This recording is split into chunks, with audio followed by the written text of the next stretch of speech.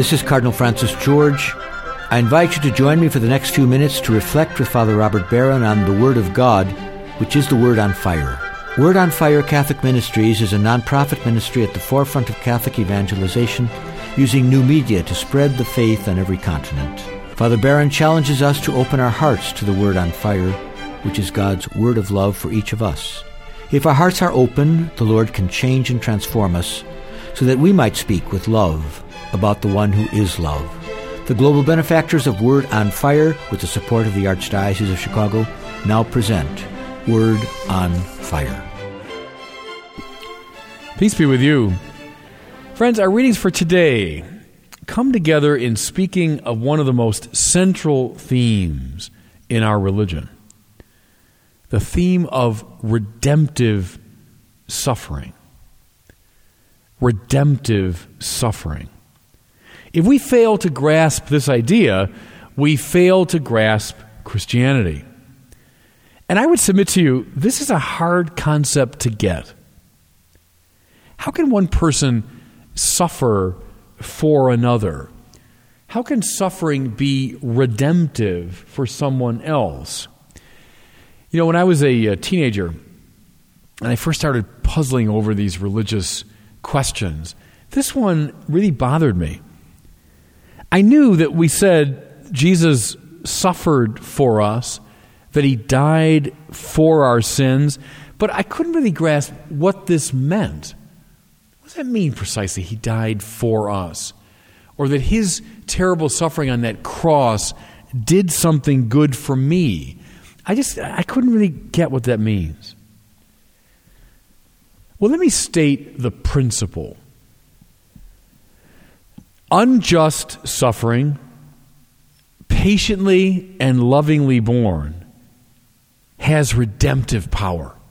That's the principle. Again, unjust suffering, patiently and lovingly borne, has redemptive power. See, suffering that comes because of my own sin or my own injustice or my own stupidity, well, that's just the law of karma. You know, that law that can be found really in all religions, that somehow evil is answered by evil. There has to be a redressing of the imbalance. Suffering that comes because of my own stupidity and sin doesn't redeem anybody else. It just redresses the imbalance that was caused by my sin. But, unjust suffering, suffering that I don't deserve, rightly embraced, can release redemptive power into the world. That's the principle. And now let me try to get at this elusive idea with a few images and examples. A child is very sick. His mother stays by his side day and night, giving up on sleep, attending constantly to his needs, going to the pharmacy to get his medication, worrying and fretting.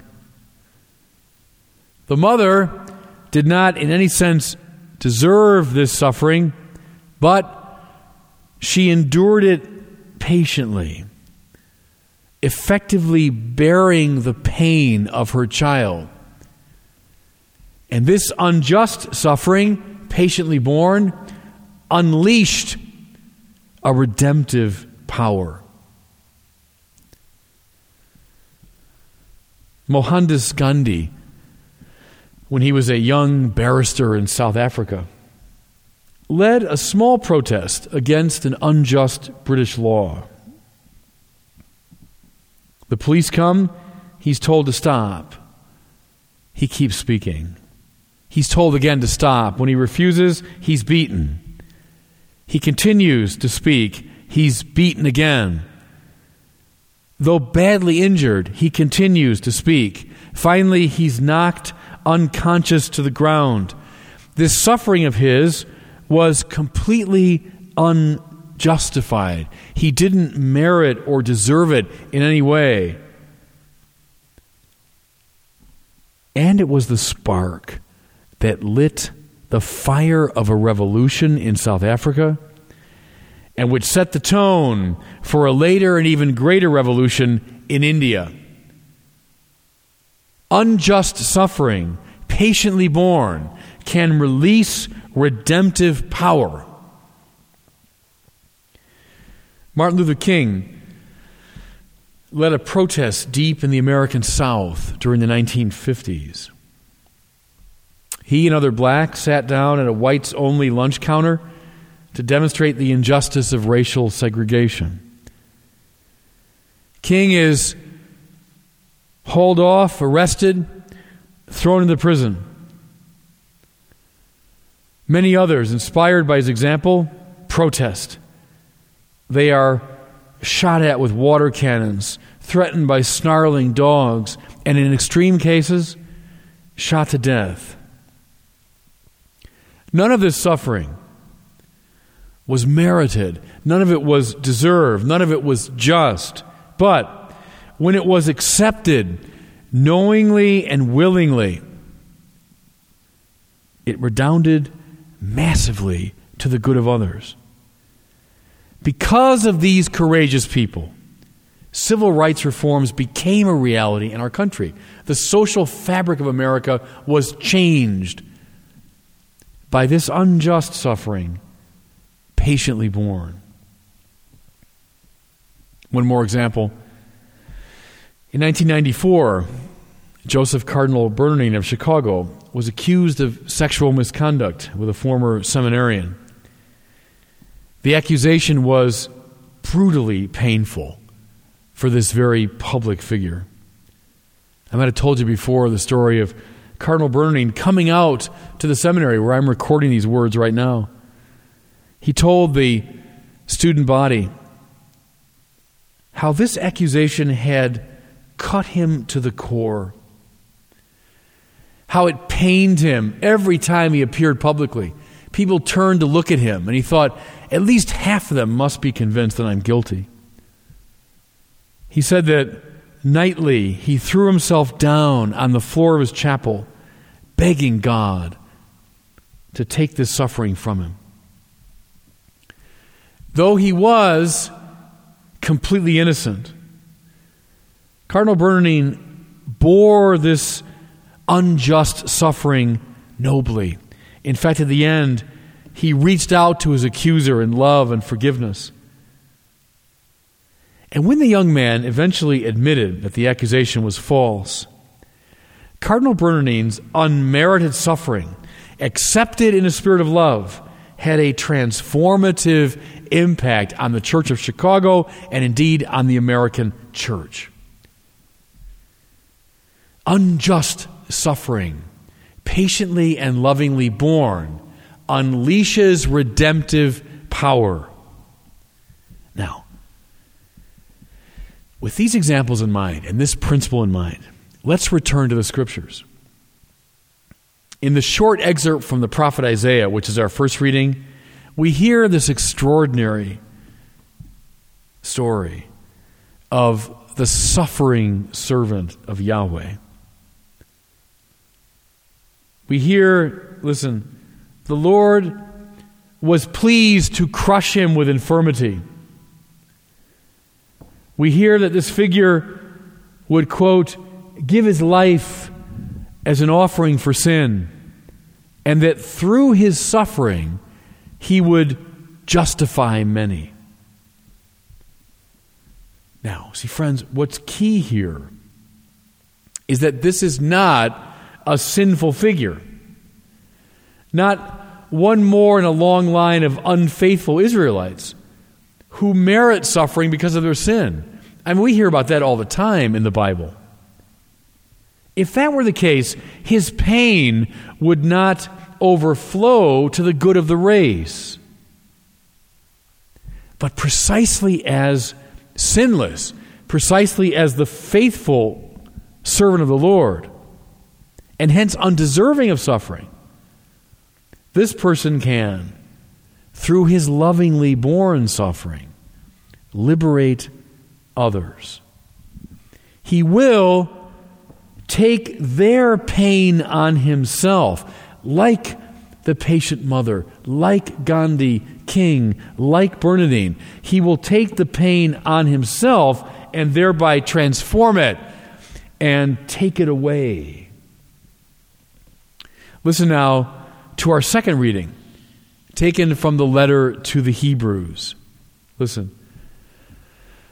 For we do not have a high priest who is unable to sympathize with our weaknesses, but one who has similarly been tested in every way, yet without sin.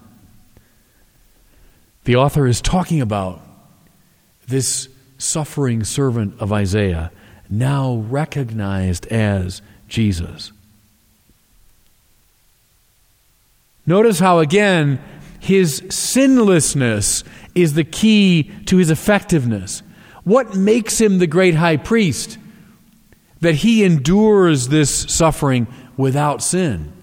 And therefore the power of that endurance can redound to our benefit. And now look at the gospel. Same theme now running right through the readings. The disciples, as usual, missing the point, talk about which one of them is to receive the highest glory. Even though Jesus, in every possible way, has told them that worldly glory is not the goal. But Jesus speaks now of his own stance of service. Whoever wishes to be great among you will be your servant. Whoever wishes to be first among you will be the slave of all.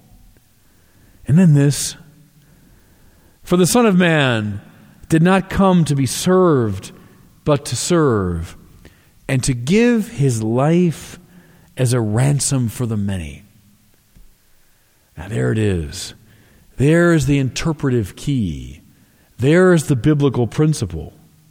He will come to give his life as a ransom for the many. For the many who are sinners, the many who merit and deserve suffering, what will Jesus do? He will take their suffering upon himself. He will bear it patiently and lovingly, and thereby take it away. In this vivid language of the gospel, he will pay the price. He will pay the ransom. Imagine if people have been kidnapped. They're held in a distant country, and now the ransom note goes out. Someone's got to pay the price. What will Jesus do? He will willingly pay the price, just as in his own way Gandhi paid the price. King and his companions paid the price. Cardinal Bernardine paid the price that should have been paid by their aggressors, but by taking it on lovingly and knowingly, they took it away. Friends, this is the motif of redemptive suffering. This is why we say Jesus is the one who takes away the sin of the world. The usual process is to pass on suffering. You make me suffer, I'll pass it on to somebody else, or I will return it to you. And all that does is it continues the cycle of violence. Jesus endures and bears unjust suffering, and thereby unleashes into the world redemptive power. There's the message of the church. There's the message of the gospel. And God bless you.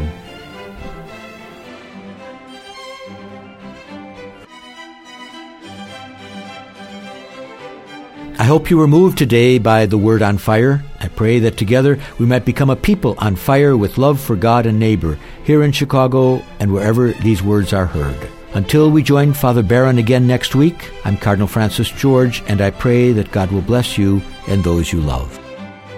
Father Robert Barron is combating the crisis of faith in our culture. Father Barron's expanded website can deepen your faith, give you new insights into scriptures, and help you become a better Christian. Go to wordonfire.org and tap into Father Barron's compelling videos, sermons, articles, and much more. Wordonfire.org. Connect with one of the Catholic Church's best messengers every day, everywhere.